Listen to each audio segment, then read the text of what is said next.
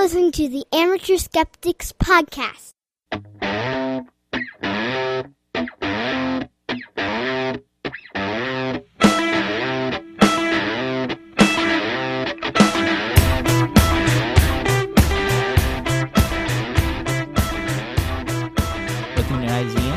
Hey, and hello Matt. everybody.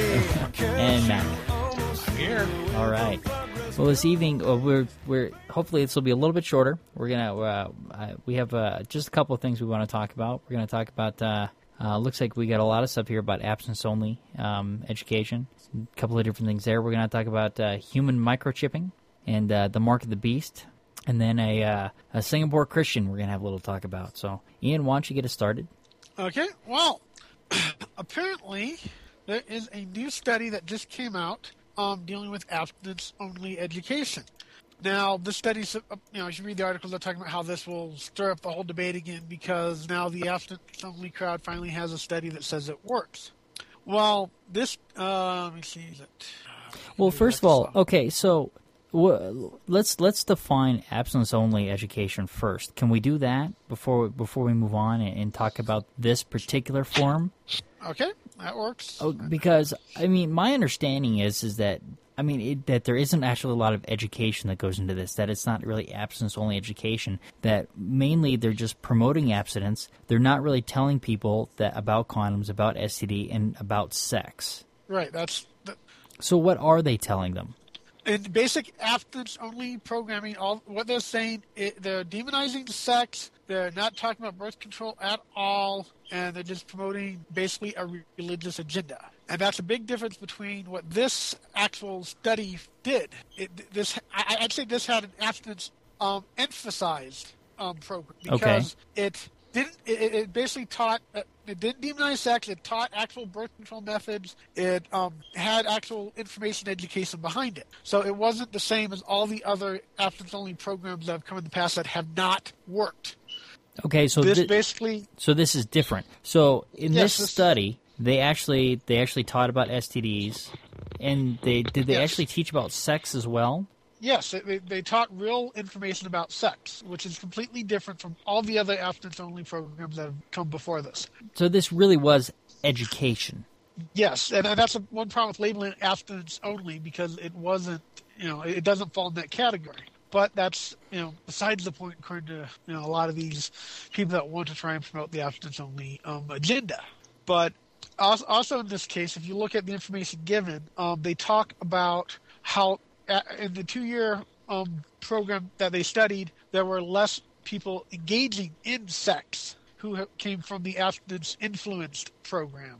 The problem there is it doesn't follow up with any of the other actual issues about it, whether or not there was a higher percentage of pregnancies or STDs. So even with what was given here, it doesn't say much. You can't really take much out of it because they haven't gone to the next logical step to see if the kids that were in this program actually do any better. And if you look at the percent-wise, it said among those signed the comprehensive sex, 42%.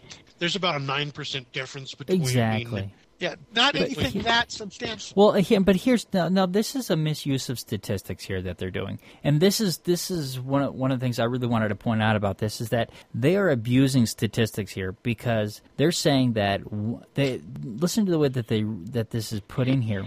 1/3. Let's see.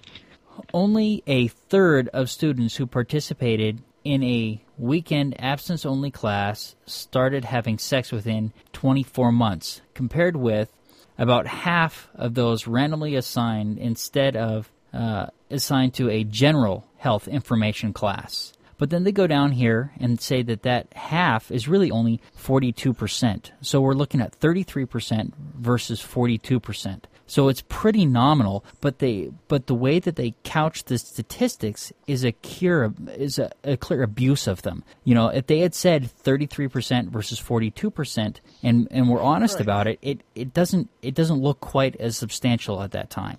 Right, but that's standard with these kind of things. I'm not seeing anything in this side that really says this new program is that significance of a difference. I think it's probably about the right way to go. It's kind of a hybrid. I can understand why you'd want to emphasize the need for abstinence, But as long as they're teaching the actual education with it, it's really, this more or less the true sex education kids need, just with an emphasis on the abstinence. Okay, it's not abstinence only. It's actually closer to being real sex education. Right, as opposed to abstinence only, which is don't tell them anything, just tell them not to do it. I mean, one of my concerns on this is that the research basically only focused on African American students. So there's a racial bias here. Yeah. It seems to be saying that they basically are striking at the people who are the most likely to go out and have sex, which really is kind of insulting. The other thing that's kind of interesting here is that the students that they were studying were basically paid $20 a session to get the results that they were looking for. Yeah, so that that does. So you're paying them $20 a week not to have sex. That might actually be a solution. It's not enough a good money. Financial solution, but it might actually work.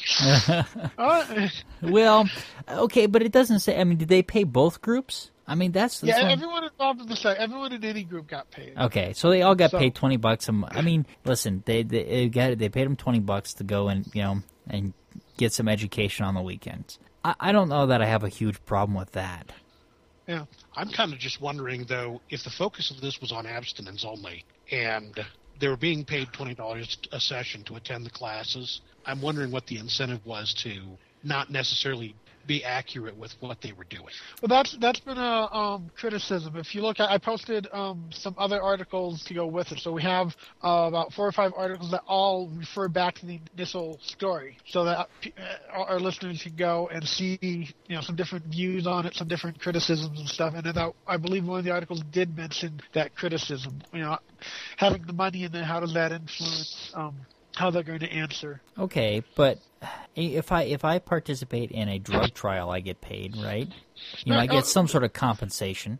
Right, but I think there is a level of, if you are given money, your mind does kind of trigger into, okay, what do I think they're trying to get out of this? Okay, so there's that. I mean, I would have preferred to see done this in place of the school education that they were already getting, right, and then see its effectiveness. And the other thing is that this is, once again, I mean, it's really a small study, and the problem with the small studies is that they're only good for moving on to the next bigger study. Right. To help you refine your technique to move on. It's a one-time study. It's a small. It doesn't really prove anything. There's so many holes in it. It's one of those things that we can't take seriously yet, because there's definitely not enough to really back it up.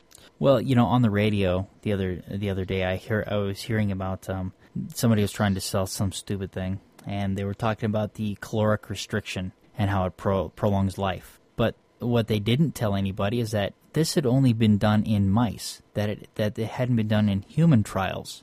So it's the same kind of thing here. Okay, this one study shows something interesting. It doesn't show us how it works against normal abstinence only. That there's no percentage there. So all it tells us is what it did against general education. It didn't tell us of the 1/3 that did go ahead and have sex in the next 24 months, how many of them used protection, versus the other group of the 42% that did, how many of them used protection. Right. Right. There's a lot more that needs to be done for this to be effective, but the problem is, it's calling itself an abstinence-only study. It's saying that abstinence only works, and what we're going to have is we're going to have a big rush of these religious fanatics who have been trying to push their religious-based abstinence-only program on this country, using that as a way to try and push it more, when still the facts show that those abstinence-only programs do not work. They are extremely ineffective. Kids are not learning what they need from them, and kids are being stupid coming out of them and making huge mistakes. Right. I guess the other point here is what's the ultimate goal of these programs? In my view, yeah, it would probably be better if a lot of these teens weren't having sex, but ultimately they're going to, whether we tell them to or not. So part of what these programs need to do is make sure that when they do it, and they're going to, many of them, that they're using protection. Let me point out, though, that apparently we were wrong on this, saying that this study was not a very good study with a small sample, because it says right in the text, per the doctor who did the study, that this is a rigorous study. So apparently we were wrong about that. The 660 students do constitute a rigorous study. Oh, well. And we can now say that it's possible for an abstinence-only intervention to be effective. Well, consider me chastised. I think that he may have gone into this with some preconceived notions. Well, Yeah. I'm sensing confirmation bias. Yes, confirmation bias. You know, Yeah. But, we're trying to get the government to stop wasting money on abstinence only, and here it is, someone coming up and trying to make it look like we should be wasting money there again. well, and clearly, I mean, abstinence only should be a tool, one of the things that we talk about in a comprehensive sex education class. So it's not abstinence only, it's saying that abstinence is a good thing. That's fine. Yeah. That makes sense. But you can't say abstinence only because that doesn't teach a damn thing. Well, the other thing that they said that they did in this study is give these students methods for coping with, pressure to have sex. And, okay, that's good too. So there's a lot of good things in this study. The ultimate goal of this study, though, should have only been to come up with some data for doing the next larger study. Right. That's it. It's too small to take this and, stamp it and call it a day. The other thing is it says it was reported in a journal. Was it a peer-reviewed journal? And if so, which one? It doesn't say. I'm sure if this was in the Journal of Nature and Science, the New England Journal of Nature and Science, that they would have said so. Right. There's those questions to be asked. There's just a fair amount to it that makes it quite clear there was an agenda. That they're trying to push it through and say, hey, look, it backs up our agenda. You have to take it seriously. And And I think that it's it's good enough that they can that the results are good enough that they can move on Right. to a bigger trial. But I have still, no problem with tweaking the basic sex education program and trying to say, let's try and get the kids to really think about abstinence and try for it. well, But wasn't that part of You it? have to make sure there's more to it than that. Wasn't that part of your sex education? Yeah, it wasn't overemphasized, I admit, but they talked about that being the most effective form of birth control. Sure. I remember that. Yeah, And, it is. Yeah, okay. So I mean, there's a good portion of the study that we do agree with, and we'd like to see, a larger trial. But also, I'd like to make sure that they talk about the general sex ed versus the abstinence only sex ed. I'd like to make sure that they're getting the same information. I don't know that they were in this study. But once more, this also, you look at what they said the study was. The study, what they did should not be classified as abstinence only, and that's the other big problem with this. That says they're trying for an agenda. It's like, no, you guys need to rename this. Call it something else because it's clearly not abstinence only. The only reason to call it that is because you're trying to say, hey, look, abstinence only works. And it's like, no. Abstinence only does not work. You guys just took the abstinence only, threw it on a thing that was not abstinence only just to get that result. Just to get the label on it. Yes. And it's like, no, that's misleading. That's dishonest. Call it something different. But to call it abstinence only is basically lying as far as I'm concerned. These guys straight out are lying to us just because they want to influence things in one specific direction. Yeah. Well, here's a breakdown in logic here, too. The abstinence only, basically the keeping kids from having sex before they're old enough to handle it. This is primarily a religious right, an agenda by the religious right. No doubt. Okay? And yet the same group is overlooking an even more effective method of birth control. In fact, they actually demonize a more effective method of birth control. Dungeons and Dragons. No, what was it? There was a joke a little while ago talking about George Lucas basically created Star Wars just to create a form of birth control. Well, that's the number 2 form of birth control, followed by number 3 in third place, my glasses in junior high. Okay, then how come I have kids? Yeah, and you know what, though? That was true until the Geek Revolution. That's what happened. We had the Geek Revolution. Yes, we had the Right. Geek Revolution. Now we have basically computer geeks are the new alpha males. It was in the Bible. The geeks shall inherit the earth. I read it. Okay, so that's why we all have kids. That's right. The Bible says the so. Star Wars, the D&D didn't work birth control for us because we were part of the geek revolution. That's right. That's right. So, I mean, ultimately, the question of whether abstinence-only sex education works is still no, it doesn't. But a more comprehensive form of sexual education that includes abstinence does work. Right. Is And that basically makes what sense. came out of this. Sure. Yeah. So, but basically, ultimately, this trial was not very thorough. It only, it was a very selective group. They paid the and the people to bottom- attend. They abused the statistics in the results. They couch them improperly. Well, they abused the sample group, too. Yeah, they abused the sample group. Yeah. And when it all comes down to it, they're trying to prove that abstinence keeps people from having sex. Well, and ultimately, Which I don't think it does. Yeah. But what Yeah, they're by not- definition. they're not looking at whether abstinence protects people from sexual diseases. They're not looking at whether abstinence protects people from unwanted pregnancy. They're saying abstinence keeps people from having sex. Right. Abstinence-only education. So it's a directed agenda. It's not an agenda necessarily. It's helping people, but it's helping people with, you need to take the advice that I give you, not I want to help you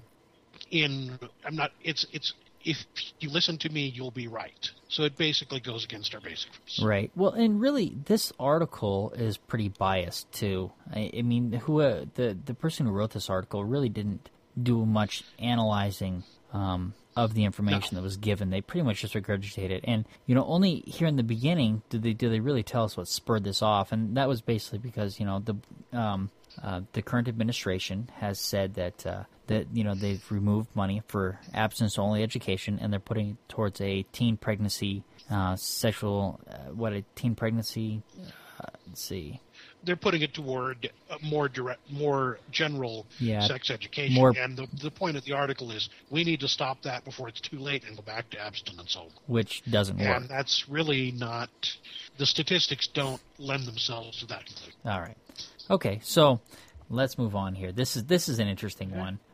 Human microchip seen by some in Virginia House as device of anarchists or antichrist. Sorry. Antichrist. Yes. This is Hold on.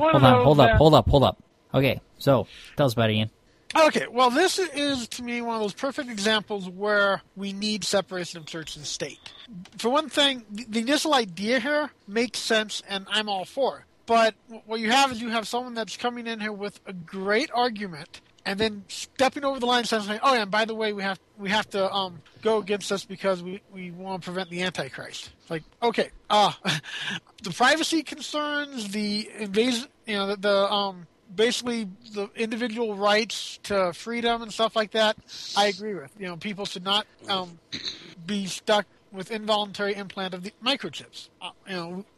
No government should be able to have that kind of control over monitoring their people. I completely and totally agree with that. Who do they want to put these microchips in? When I read this article, it really didn't say. No, this is a general thing. This is just saying we want to criminalize it before anyone tries to do it. Oh, my Basically, it's being done in dogs and pets to keep track of them, and there's talk of where it can be done. No one's doing it, but there's talk of what you can do. Let's clarify this. It doesn't exactly keep track of the pets. If the pet is lost, they can scan the microchip and find out who the pet belongs to. Right. But it doesn't LoJack them. It's not a GPS device. Well, they're talking about it as being that, though. Well, maybe they're trying to head that off the pass, because currently, right now, all it is an RFID tag. Yeah. Yes. But still, they're talking about where it can go. Basically, if you read the article, it's talking about how you can identify and track them. And yeah, it's not necessarily GPS, but I understand the idea of the being of what's it called? Wait, I just said it a moment ago, and now I'm brain farting. The invasion of privacy aspect to it. But they're talking about practical uses. If you look, they're talking about people can have these and they'll allow them to have their medical records with them anywhere they go. Talking about, obviously, kids, and then talking about possibly using them with Alzheimer's patients. Okay. Okay, and that's just the talk. No one's saying it's being done. That's just saying this is a possibility where we can take this technology. So states have been introducing these bills saying, no, we're going to make that illegal in this state. So here we have Virginia. Well, they only want to criminalize involuntary implantation. Right. Right. So you can't force somebody to have this. But Right. if they want to have it, they can have it. Right, and the basic idea I agree with. But then when you have this dumbass, I'm going to call him a dumbass because it is just, this is crossing the line, coming in and say, oh, yeah, by the way, we can't have those things because that sounds too much like a biblical issue. We have to stop it now before, everyone has the mark of the beast on them. And it's like, whoa, I wasn't aware our government was busy wasting money trying to do the job of a religion. That's crossing the line there. That's saying that suddenly the government's job is to maintain biblical ideas, and it's not. No. Right. Well, and once again, we can't have we can't be regulating church. We're supposed to have a separation of church and state. Well, man, this doesn't even really apply. Well, that's the thing. It's saying that they want to push religion into our laws, and honestly, we were not founded as a Christian nation. Our laws are not based on the Bible. The laws of our country can't be, because as soon as you do that, as soon as you say, okay, we're going to take the Bible and base all our laws on that, you're violating the freedom of religion. Right. You're saying one religion has the right to dictate other laws, and that's exactly what's going on in the Middle East, exactly what the Christians over here are complaining about in the Middle East, and are afraid of, if you look at the paranoia that's out there, you have a bunch of Christians claiming that the Muslims are going to come in and do exactly what this thinking is doing. Right, and they're worried that the Muslims are going to do it first. Right. Yes. And if you give them the chance, the Christians will do it first. When they were in charge of, Rome, that's the kind of things that they did. Right. And the thing is, I'm pretty sure, though, that at some point the Christians did call dibs. Yeah. So they have a prior claim. They licked it. But no, if we were to right now let Christian thinking like this dominate our laws, it would actually make it easier for the Muslims to be able to come in and do the exact same thing, because we would have set up the precedent saying, okay, you can get away with that. Yeah, we'll end up in religious wars. The thing is, if we stand solid and make sure the Christians aren't allowed to push religion into our laws, that makes it harder for anyone else to do it. And the Christians should actually be real. I wish they would come to terms and realize that it's a good thing that we're not letting them push a connection between church and state. It's a very good thing for them, even. Right, for all of us. Yeah. Yes, but actually, go ahead. No, go on. Go ahead. I was going to say my take on this actually goes in a different direction. I think that as a Bible-believing person and as a spiritual man, that this representative may actually be a little misguided on this point, because is not the belief here that the Bible is 100% literal? And therefore, Revelations itself is 100% literal? He's trying to stave off Revelations, which means he's basically defying the will of God. Yeah. Well, that's the other thing. You have all these Christians right now are claiming we're in the end days, second coming is going to happen soon, Jesus will return, all this, and yet they're fighting against it. It's like, okay, if it's going to come, it's going to come, right? So yeah, don't they want this? Yeah. Isn't this the big end game that they all want? Yeah, and are you guys saying that you're going to be able to stop it from happening? I thought if God wanted it to happen, it was going to happen. It was God who gets to decide, not us. You can pass all the laws you want, but supposedly, if God decides it's the time for it to happen, you can't stop it. Well, look at what God just did in Haiti. That's right. Yeah. All right. So however many laws you make against this stuff that you think is going to cause the mark of the beast, logic, according to the Christian logic, Christian beliefs, they shouldn't be able to stop it. It's going to happen anyways. Hey. So don't do that. Christian and logic in the same sentence is not allowed. It is a good oxymoron. Yeah. Logic. Military intelligence. Important blogger. I'm important, damn it, and I know it. Oh, there we go. How about Three Stooges with a podcast? No, that sounds accurate. Yeah, okay. I'm gonna have to actually go out on a limb and say that I've probably got the Larry hairstyle. You guys want to hear about what Singapore trounces Christian minister on joking about Buddhism? Did they cane him? You know what? It doesn't say, but I wouldn't be surprised. I'm sorry, no article about Singapore is any good without some Without rattan some in it. king. Yeah, exactly. Give us the rattan. So this guy, what is the pastor's name? Pastor Ronnie Tan. Mac, you do realize what song I now have in my head, don't you? Which one? Word Al? Headline News? Oh, yes. I don't know. I feel like somebody hit me on the head. I'm hearing birds. There was this boy who... I can make them louder. I bet you can. All right. I'll sing. And I watched the first part of this video. And realistically, I mean, compared to what, Christians do in this in this country on TV, this was incredibly tame.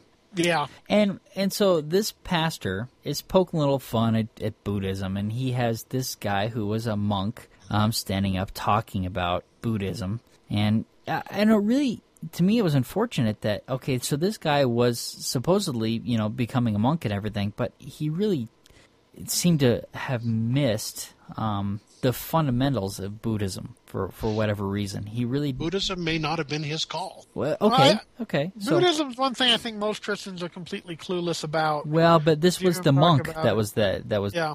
And so, but here he was, and I haven't watched it to the end. I don't know why the Buddhist monk, didn't continue with Buddhism, but he talked about the things that he did. The meditation. They had to meditate. Right. And, that they were trying to, come to, whatever, a higher consciousness or whatever. Not my thing either. But the pastor was, poked fun at all of these things. But when I was watching it, it's like, okay, so the Buddhists meditate, the Christians pray. Same thing. There are a lot of direct parallels. I mean, the whole thing was pot, meat, kettle. Oh, yeah. So as I was going through it, but the thing that was clear is that, I mean, the similarities that I saw, that when he was talking about it, were pretty good. I mean, the Buddhist monks had taken a vow of abstinence. Oh. Well, yeah, they're not going to have sex anymore, and neither are Catholic priests. So certainly there's some similarities there, and that's not true amongst all Christians, of course. Right. But I don't know for sure that's true amongst all Buddhists either. Yeah, there's quite a few different schools of Buddhism, just like there are with any religion. That's right. So there's a lot of different, ways of thought there. So, but, I mean, realistically, I saw a lot of parallels between the two. Even though he's making fun of what they're calling it, they're doing a lot of the same things. The monks have their chanting, which was one of the things that, they got the crowd really going about. But, Christians sing. Oh, yeah. One of the things, though, that was interesting is that the Buddhist monk, they had this one word that they were supposed to repeat over and over again. He asked them, well, what did the word mean? He says, I don't know. But he never asked anybody either. Yeah. And so so they asked him, well, did the other monks know? He's like, I don't know, I never asked. It's like, wait a second, wait. You never thought to ask what this word meant that you kept repeating? You never asked anybody, but yet you're supposed to be. I'm supposed to assume, that you're some sort of authority, that you really knew Buddhism and that you spent all this time in the temples, but yet you never asked some of these basic questions. So right. that kind of threw me off too. That that this guy really didn't seem to know what he was talking about Buddhism, which apparently he had studied since he was very young. To me, it looked like a lot of kids going to church because that's what they're supposed to do. Oh yeah, there's a lot of Christians that don't know what it is they actually believe by just going through the motion because hey, that's what my parents did. They took me to church every day. I went through the motions then. They don't know the Bible. They don't know. They just repeat blindly back to the priest and stuff like that. They don't know what they're saying. Right. It's no different. So the Singapore government took Pastor Tans and sat him down and had a talk with him. And since they had that talk with him, Pastor Tans has come out and taken down the videos, retracted everything that he said that it was, I know it was offensive and it was wrong and none of it was true. And he also has urged people to stop, replaying the videos and take them down as well. Of course, they're all over YouTube. It's not hard to find.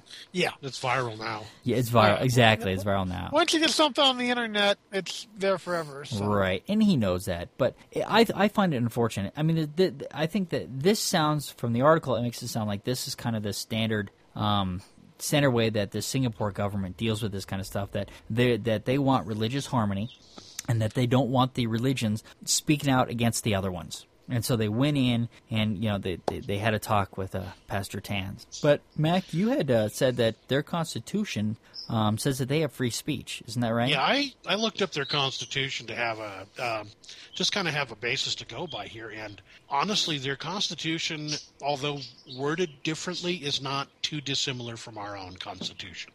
They have freedom of speech. Every citizen of Singapore has the right to freedom of speech and expression. All citizens of Singapore have the right to assemble peaceably and without arms, and all citizens of Singapore have the right to form associations. They also have freedom of religion. Right. And let's see, every person has the right to profess and practice his religion and to propagate it. No person shall be, let's skip that one. That's about taxes. Every religious group has the right to manage its own religious affairs, to establish and maintain institutions for religious or charitable purposes, and to acquire and own property and administer and hold it in accordance with law. It kind of sounds like, unless there was an actual public safety issue based upon what this man was saying, that they really shouldn't have trounced all over. Well, they said that they felt that that this could incite what did they say? The religious Singapore authorities emphasize religious harmony and punish all acts that they consider offensive against any other religious pursuit. They also wait a minute.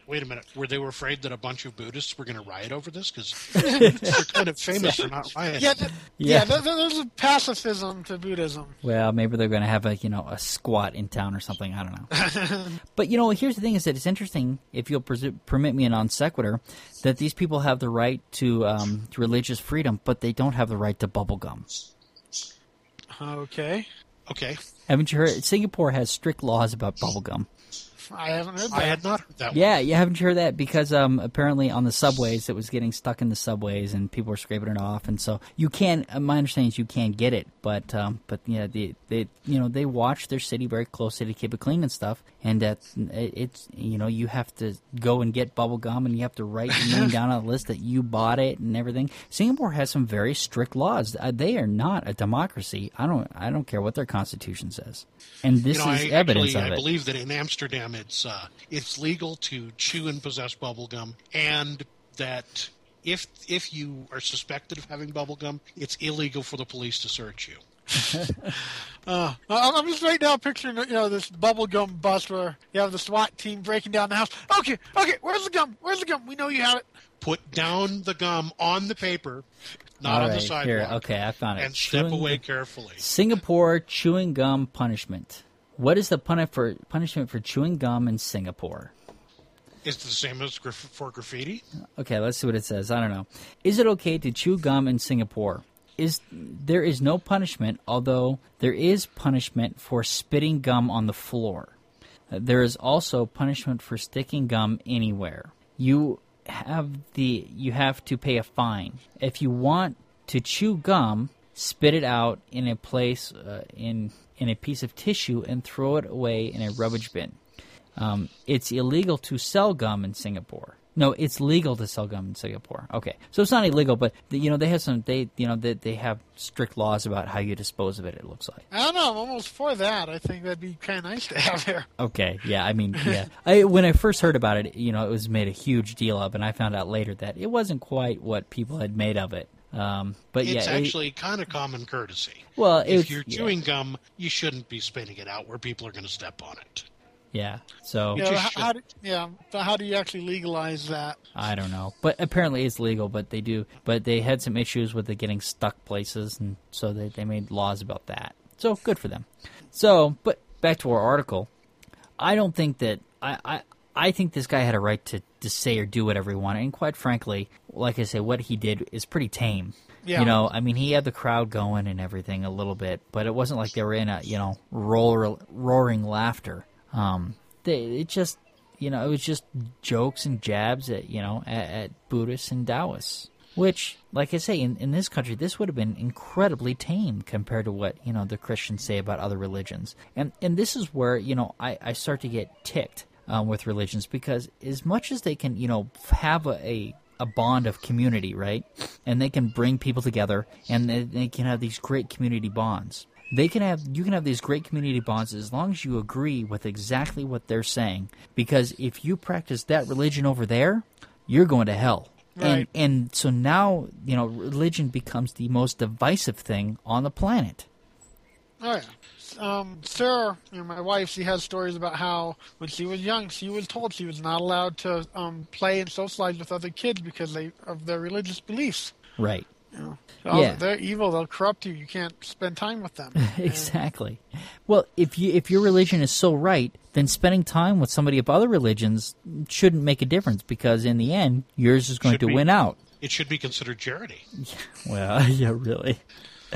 Oh, that's one interesting thing I've seen. And so a lot of these religious arguments is they come off as if they're scared that their faith might not be strong enough, that their religious beliefs might not hold up against these others, because, you know, they're trying to fight all the other religions' influence. But it's like, well, if yours is as strong as you claim it is, if your belief is, you know, the divine one by God, shouldn't it be strong enough to withstand the criticism, strong enough to withstand the competition? Right. You know, why are you so afraid of that? You know, if you really believe your beliefs are that strong, your faith is that powerful, if your God is, you know, going to be able to push the truth.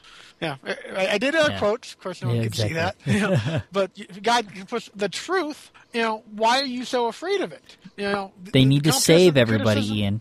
What? They need to save everybody. Yeah. You must be saved. But once more, if your God is powerful enough to do that, if your beliefs are strong enough and right enough and stuff, you shouldn't be afraid of criticism. You shouldn't be afraid of competition, because you should be winning.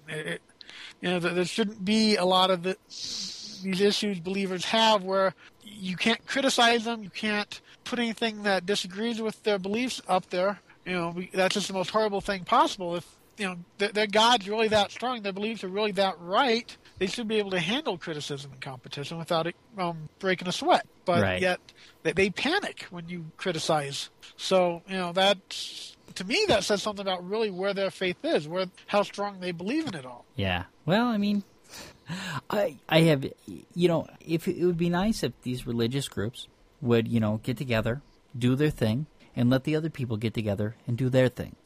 Yep.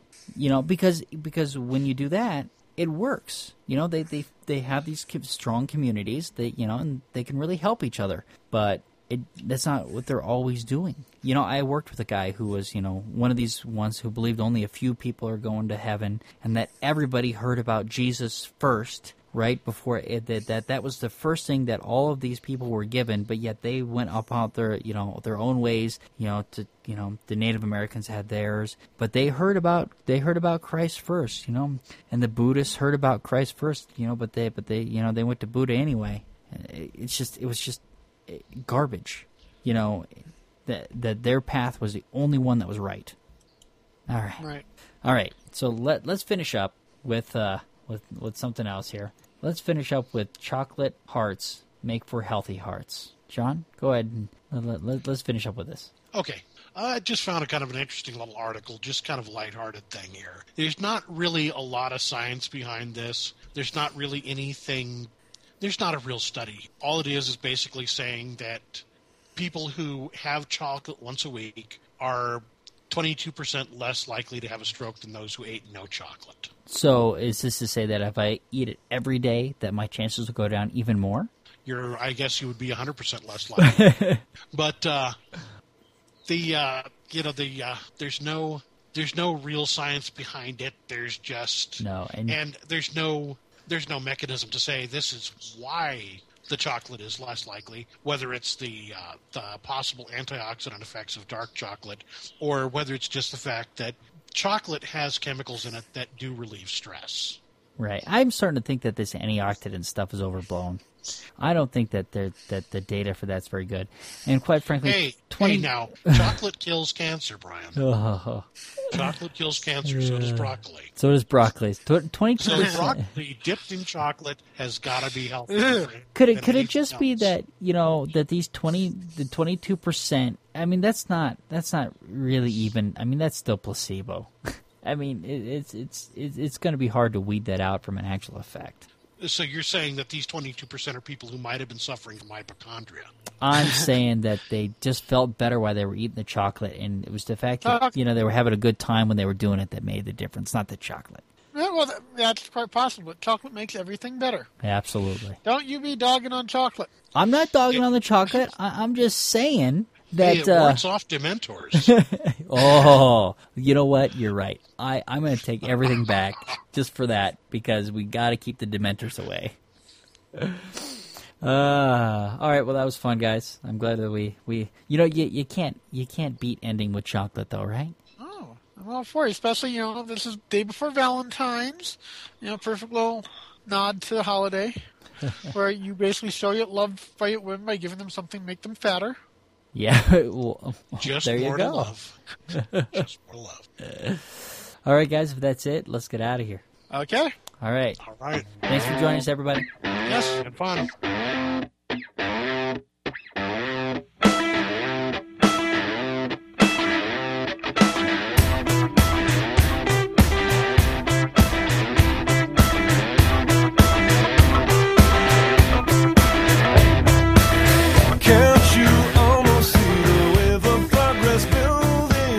Thank you for listening to the Amateur Skeptics podcast. Contact information for Amateur Skeptics can be found at amateurskeptics.com. Music for this podcast was provided by OMF. Learn more about OMF at myspace.com/OMFHQ. The Amateur Skeptics podcast is released under a Creative Commons No Derivative 3.0 license.